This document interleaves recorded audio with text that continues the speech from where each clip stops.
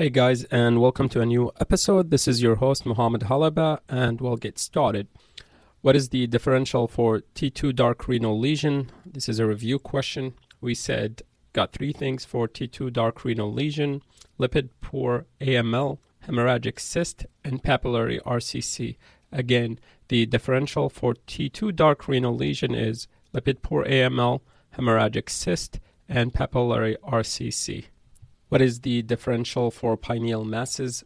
Four things: germinoma, pineoblastoma, pineocytoma, and pineal cyst. Again, differential for pineal masses: germinoma, pineoblastoma, pineocytoma, and pineal cyst. Germinoma would have fat and calcifications. Pineoblastoma can be associated with retinoblastoma. If so, then we need to consider trilateral retinoblastoma. Pineocytoma is non-invasive, well-circumscribed mass with peripheral calcifications. And finally, pineal cyst is a cyst but may contain calcification, so it would have cyst signal characteristic, unlike the other three that we mentioned. Again, germinoma would have fat and calcifications. Pineoblastoma can be associated with retinoblastoma. Pineocytoma, peripheral calcifications, and pineal cyst can contain calcification but has cyst-like signal characteristics. Review question: fibroxanthoma, referred to what? This is a general term that we say describes a non-ossifying fibroma and fibrous cortical defect. The difference between non-ossifying fibroma, that is the size, non-ossifying fibroma is typically greater than 2 centimeters. Fibrous cortical defect is less than centimeter, and fibroxanthoma is the term that describes both. What is the effect of increasing the kVp of X-rays? So when we increase kVp, meaning we're increasing the energy of the X-rays, which means we'll have more X-rays penetrate. So increasing the X-ray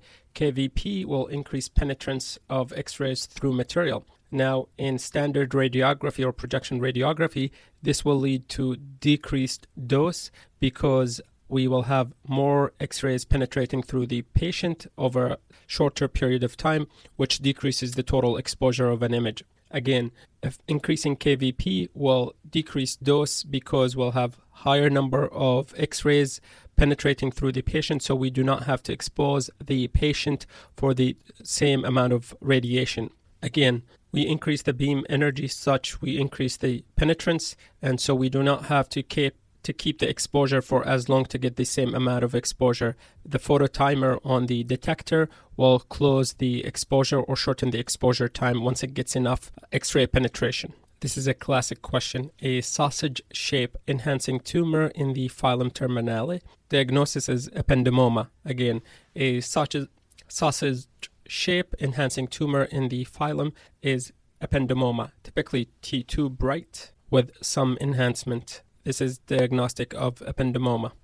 Imaging features of intracranial epidermoid cyst. So this is a cyst or collection that has similar characteristics to CSF on T1 and T2, but restricts on diffusion because of dead or keratinizing cyst or content. Again, the key thing is it follows CSF signal on T1 and T2, but restricts diffusion.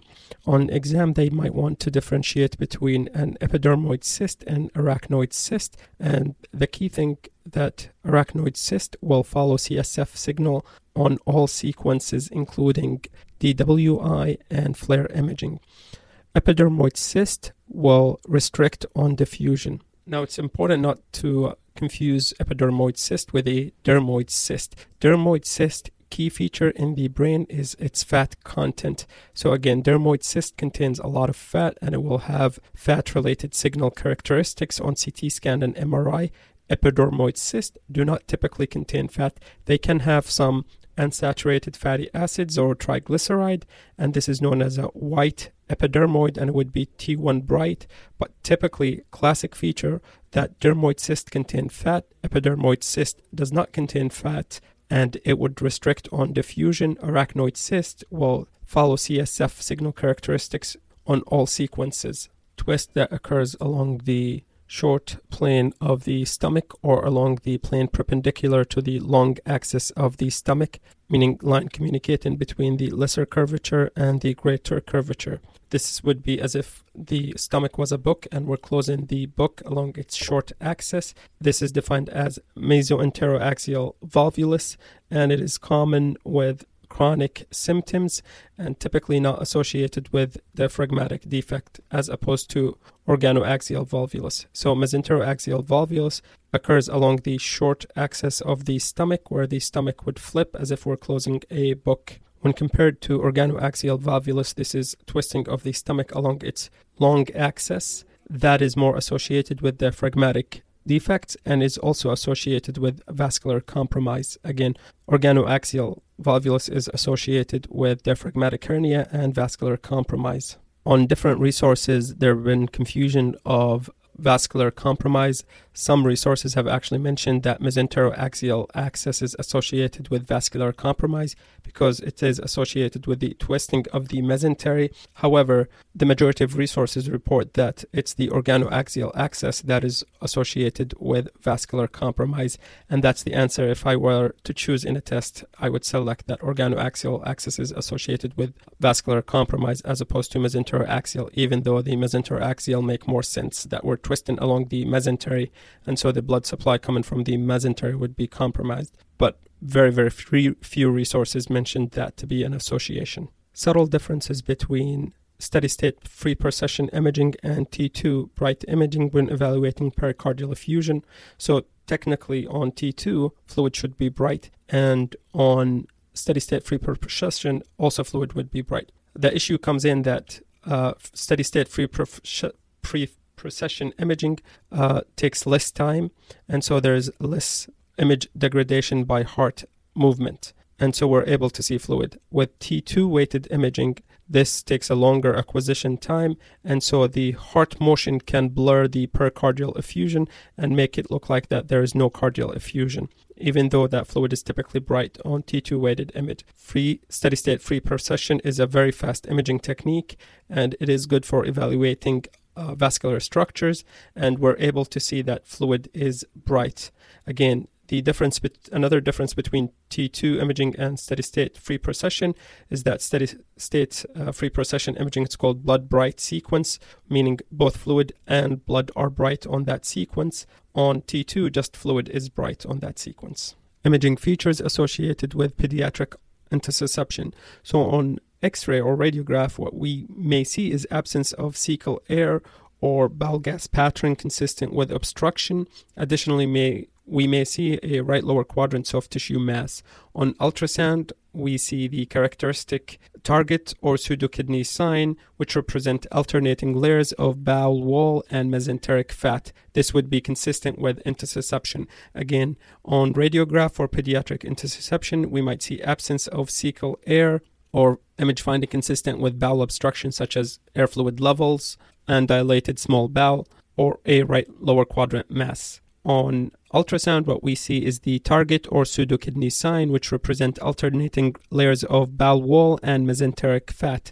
Most common location for pediatric intussusception to be symptomatic is in the right lower quadrant. What is the falciform ligament sign or the football sign? This is a sign associated with pneumoperitoneum when there is large amount of free air in the abdomen. On a supine radiograph, the free air would surround the liver, anterior to the liver, and it would surround the falciform ligament. So we would see air on both sides of the falciform ligament, which would look like a football with a line in the middle. American football, that is. Again, the falciform ligament sign or football sign is a sign associated with large amount of free abdominal air, which would surround the falciform ligament. Common structures that enhance after administration of IV CT contrast for brain CT scan. So commonly we see enhancement of the venous sinuses, choroid plexus, and pituitary gland and stalk. Why is this important? Is if we're evaluating for intracranial hemorrhage or active extravasation,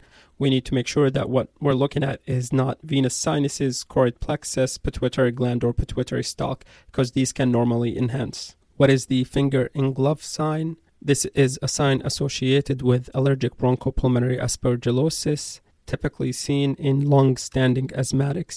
And what we see is upper lobe predominant saccular bronchiectasis, meaning dilation of the bronchi, bronchiectasis with mucoid impaction. So the dilated ectatic bronchi are filled with mucus, and that gives us the appearance of finger in glove. This can be seen on both X-ray and CT scan. Again, finger in glove associated with allergic bronchopulmonary aspergillosis, typically seen in long-standing asthmatics, and it is upper lobe predominant finding.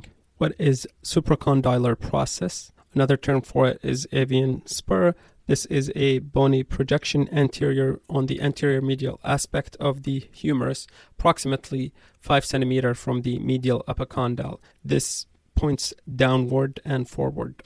Can be associated with brachial artery and median nerve compression. Again, supracondylar process or avian spur is a bony projection along the anterior medial aspect of the humerus, 5 centimeters above the elbow or medial epicondyle, and it is directed downward and forward. This is important characteristic, that it points downward and forward, and if there is fibroligament attachment or ligamentous attachment, can lead to brachial artery and median nerve compression. The term Shepherd-Crook deformity, again, Shepherd-Crook deformity is associated with what? Typically it's used to describe the femur shape or the femoral neck shape associated with fibrous dysplasia. Can also be used to describe that appearance with Paget's disease or osteogenesis imperfecta. So it's not a specific term. Again, Shepherd-Crook deformity refers to the shape of the femoral head. The proximal femoral head can be seen in association with fibrous dysplasia, Paget's disease, and osteogenesis imperfecta. What is epiploic appendigitis? So epiploic appendigitis is basically torsion of the colonic fatty appendages. These are the fatty structures hanging along the side of the colon. It can mimic diverticulitis in appearance because we'll see inflammatory fatty inflammation around the descending colon, can present with pain, and on CT scan we see paracolic fatty containing mass with well-circumscribed hyperattenuating rim. This is referred to as the ring sign. There can be a central engorged or thrombosed vessel. As we said, there's a torsion in the fat, typically seen in the left colon, and on imaging they want us to distinguish it from two things. One is diverticulitis, and the second thing is omental infarct. Typically, omental infarcts are bigger and seen on the right lower quadrant or right side.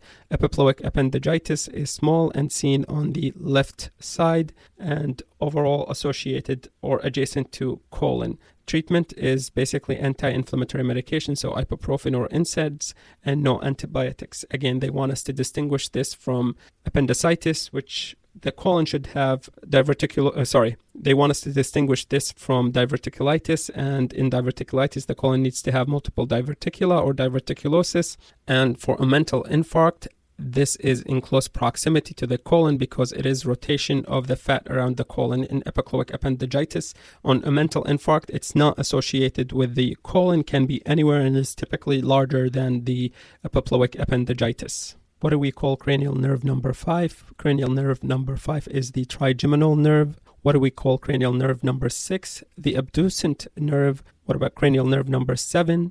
This is the facial nerve. I think they also refer to it as the intermediate nerve. And cranial nerve number 8 is the vestibulocochlear. Again, trigeminal is number 5, abducent is number 6, facial is number 7, and vestibulocochlear is number 8. We'll end with this question. What is the location of juvenile nasopharyngeal angiofibroma, JNA? This is located in the sphenopalatine foramen or adjacent to the sphenopalatine foramen. Again, the location of juvenile nasopharyngeal angiofibroma is the sphenopalatine foramen. I hope you guys are benefiting. Hopefully you can subscribe, share the podcast, and rate it so more people benefit from it.